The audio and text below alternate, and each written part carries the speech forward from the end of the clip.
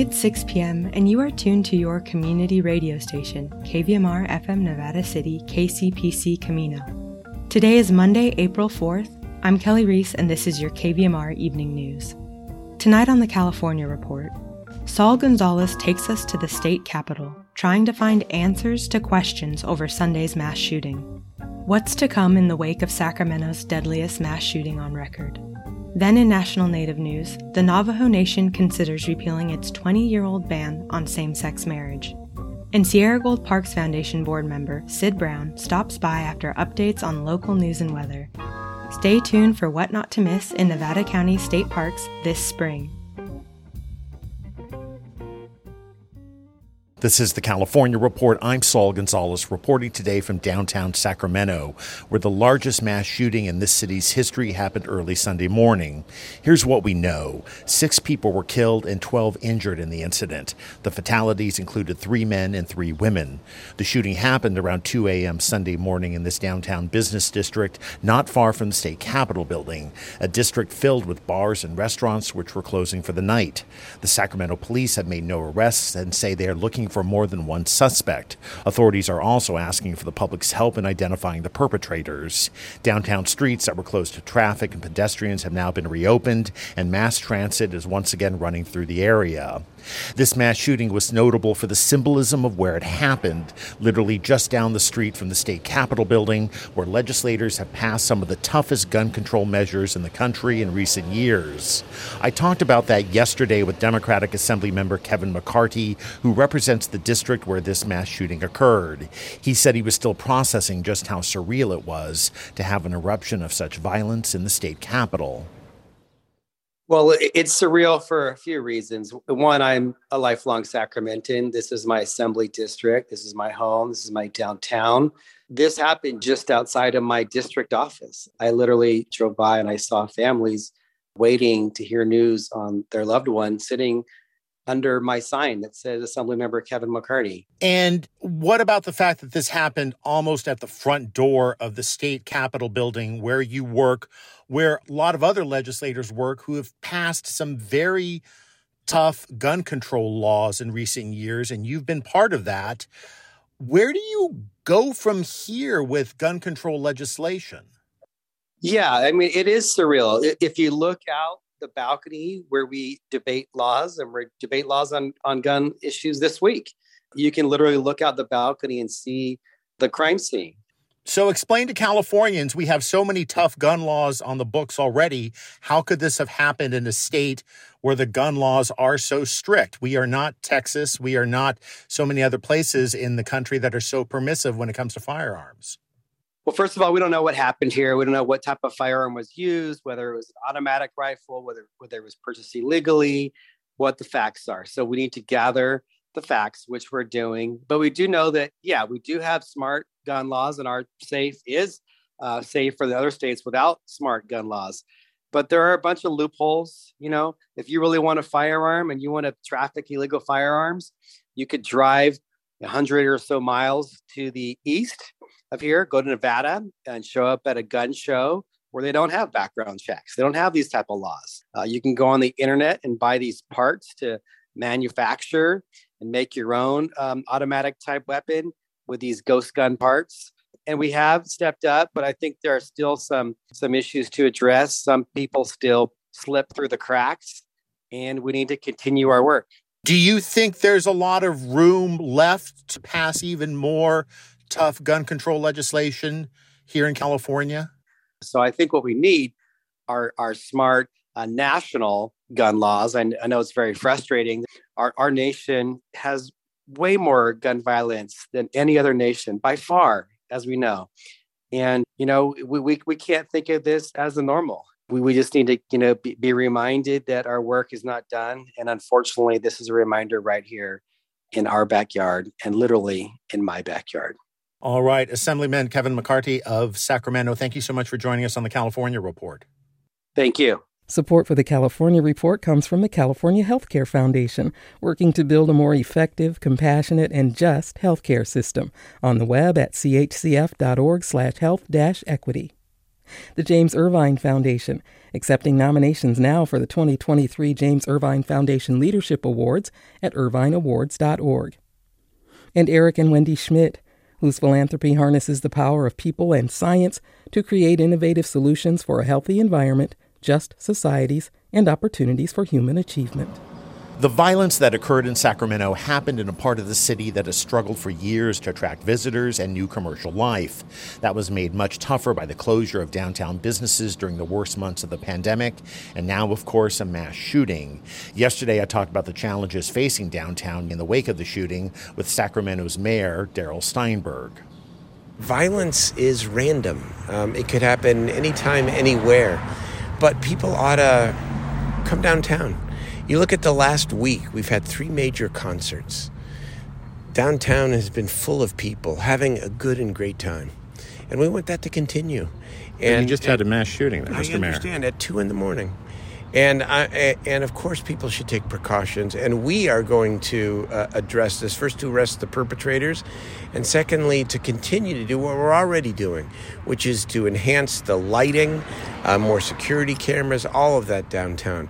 But it would be a mistake for everyone to retreat and say, we're not going to go out to eat, we're not going to go to the Kings game, we're not going to go to the concert.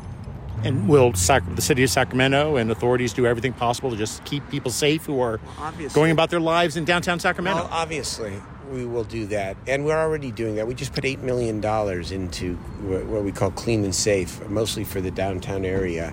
And it's in the process of being implemented, including more security cameras, more lighting. We do have more security downtown. We do have more outreach workers to intervene with the youth when a fight starts. We're doing all that, and we need to do more of it.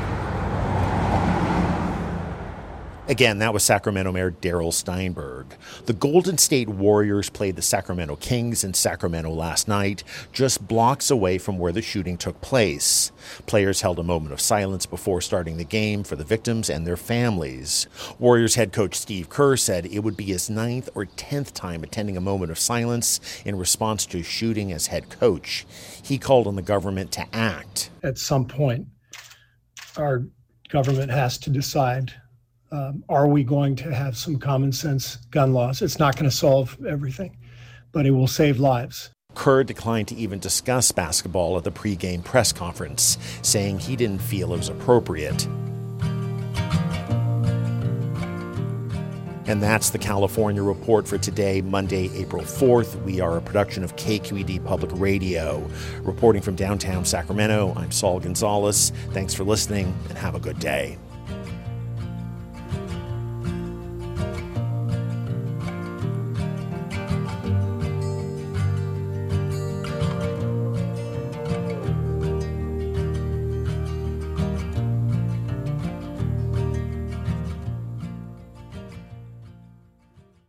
Tonight in National Native News, the Navajo Nation looks at their 2-decades-old decision to ban gay marriage.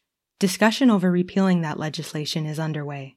And a new bill in Washington state has created an alert system for missing Indigenous people. The system, similar to the Amber Alert, could serve as a model for other states. This is National Native News. I'm Megan Kemrick in for Antonia Gonzalez. A new bill just signed in Washington state creating an alert system for missing Indigenous people could be a model for other states. The Olympian reports the bill, signed by Governor Jay Inslee, is the first to establish an alert system for missing Indigenous people. The bill was introduced by State Representative Deborah Lakanoff, the only Native person in Washington's legislature, and was created in consultation with area tribes. The bill creates a hotline to take in reports from the public and alerts law enforcement officials and sends out public messages when Indigenous people go missing. The system is similar to the Amber Alert system for children who have been abducted. The Olympian reports State Attorney General Bob Ferguson says other states have already contacted him about implementing similar legislation elsewhere. The Navajo Nation is considering repealing its ban on same-sex marriage.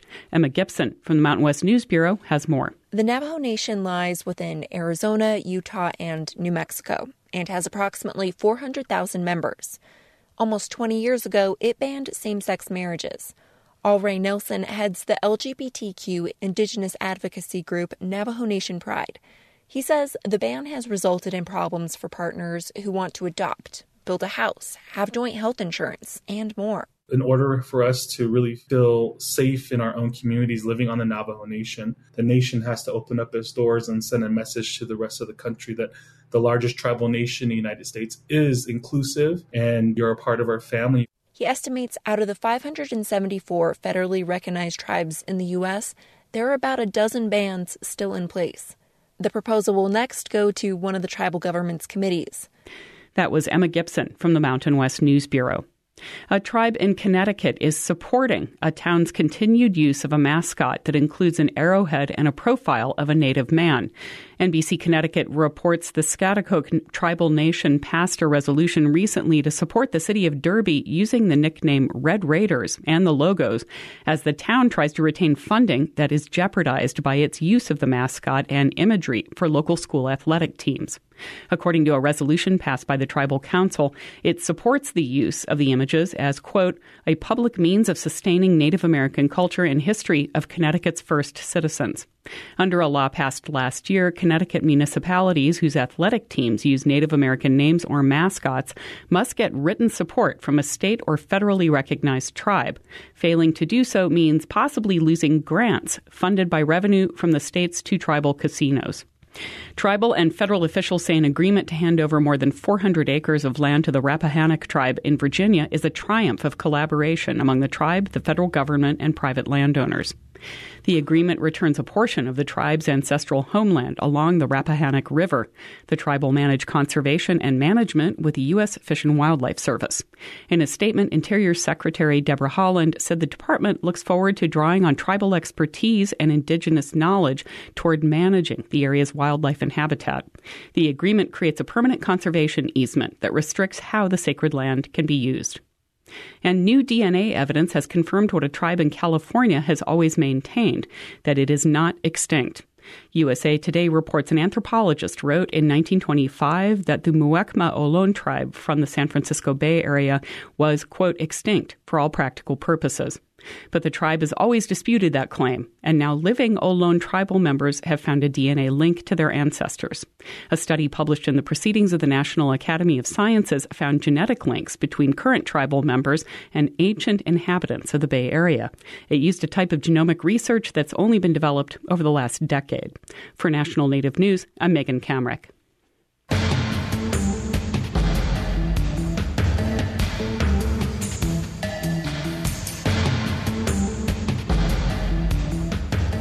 National Native News is produced by Kawanak Broadcast Corporation with funding by the Corporation for Public Broadcasting.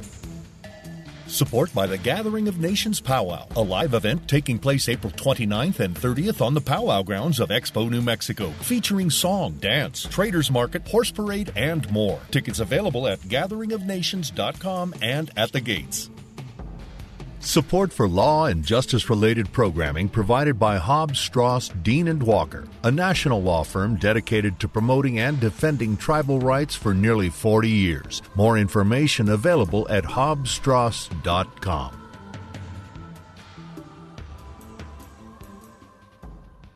Native Voice One, the Native American Radio Network. Now let's take a look at today's regional news. The Sacramento Bee reports a suspect is in police custody in connection with Sunday's mass shooting in downtown Sacramento. The shooting, the deadliest in the history of California's capital city, left 6 dead and 12 others wounded near 10th and K Street.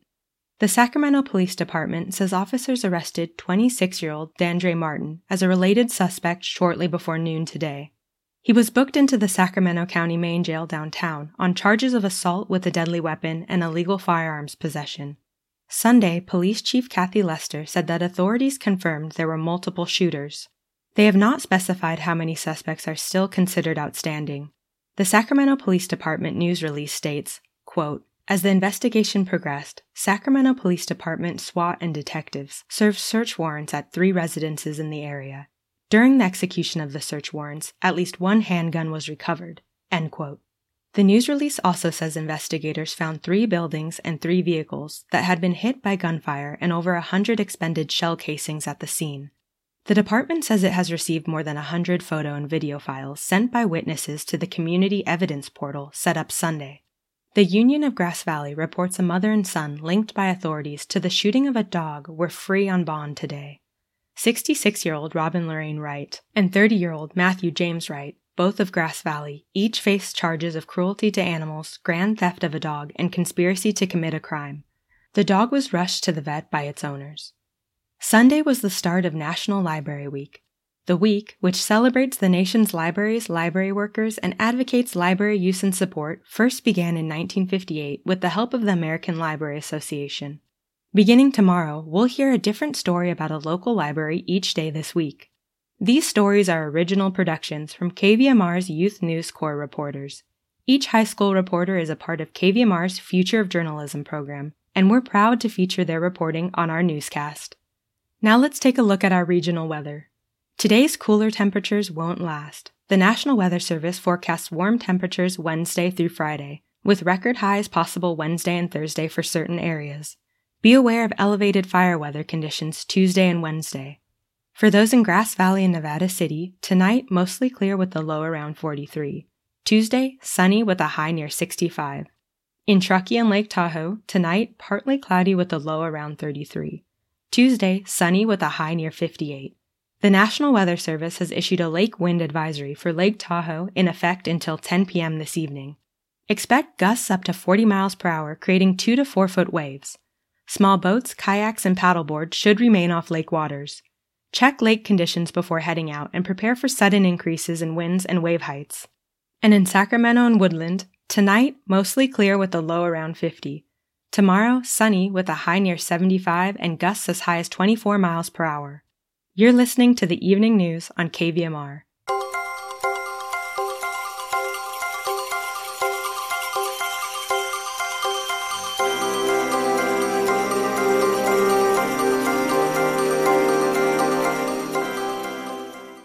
Spring is here, and so is Sid Brown from the Sierra Gold Parks Foundation to take us on our bi-weekly A Walk in the Park. Stay tuned for the latest on Western Nevada County's 3 state parks. It's a beautiful springtime here in Nevada County. At Empire Mine, the roses and the wildflowers in the formal gardens are budding out.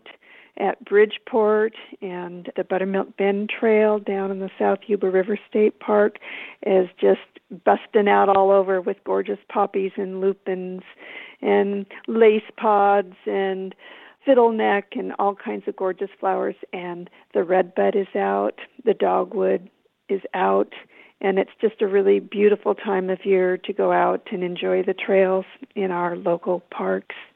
At Bridgeport through May 8th, along the Buttermilk Bend Trail, we will have guided tours starting at 10 o'clock. So you can join a wildflower docent and get some additional information along this gentle trail, about 2.5 miles out and back.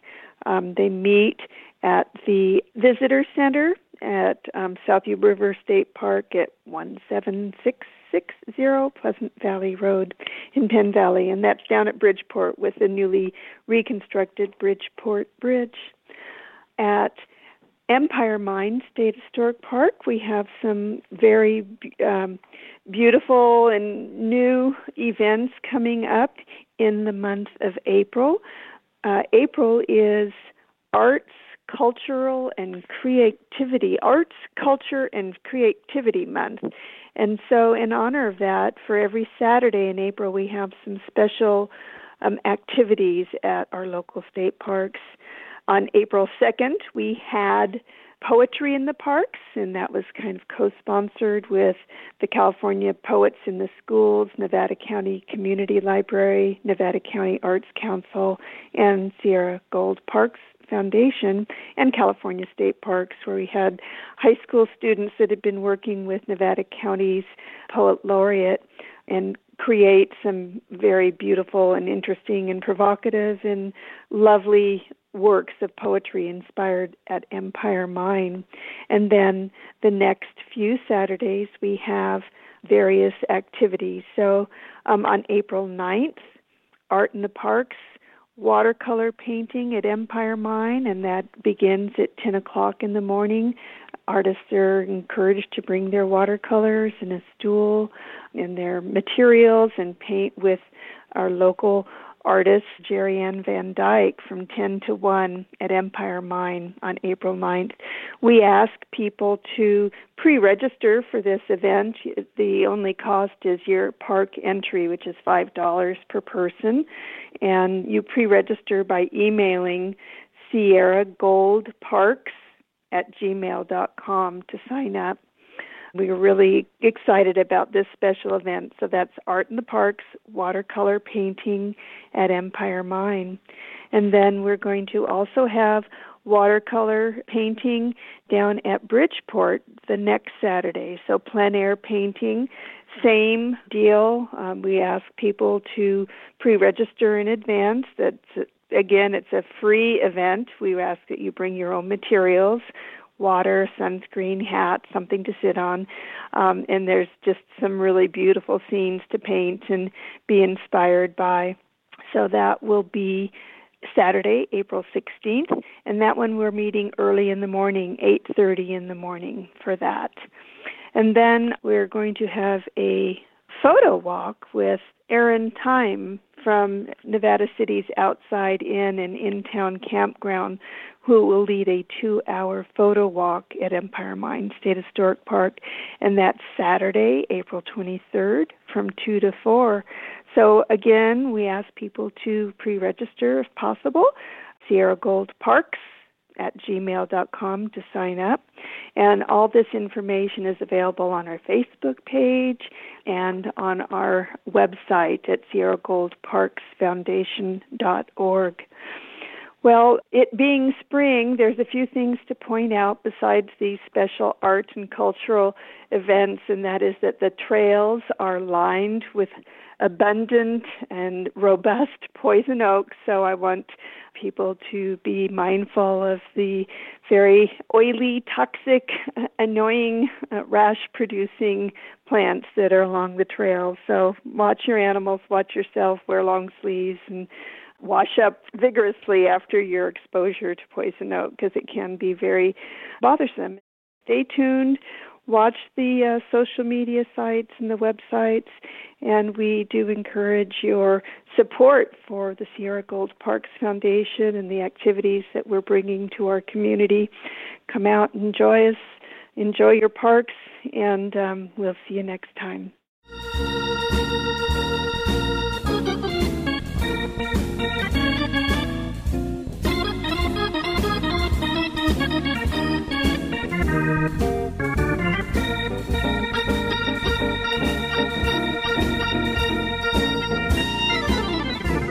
That's our newscast for this Monday, April 4th. You can listen to the extended version of A Walk in the Park on our webpage, kvmr.org, or wherever you get your podcasts. Sid Brown sits on the board of the Sierra Gold Parks Foundation and joins us every other week with news and updates from Nevada County's 3 state parks. Learn more at sierragoldparksfoundation.org. KVMR gets support from Mountain Recreation, locally owned since 2000, offering seasonal outdoor adventure gear and apparel, also rentals with weekend kayak and paddleboards at Scotts Flat Lake, on East Main Street, Grass Valley, mtnrec.com, and Milkman Toner Company, providing local hometown service for network printers, copiers, and scanners, carrying remanufactured toner cartridges with printer support, serving Northern California counties and San Francisco to Lake Tahoe, milkmancompany.com. Keep it tuned to your community radio station at 6:30. It's Disability Wrap with co-hosts Carl Sigman and Carly Pacheco. Then at 7, we have Democracy Now! With host Amy Goodman. Be sure to stop by tomorrow to hear original reporting from KVMR's Youth News Corps. These high school reporters are part of KVMR's Future of Journalism program, and we'll be bringing you their stories during the KVMR Evening News about local libraries this National Library Week.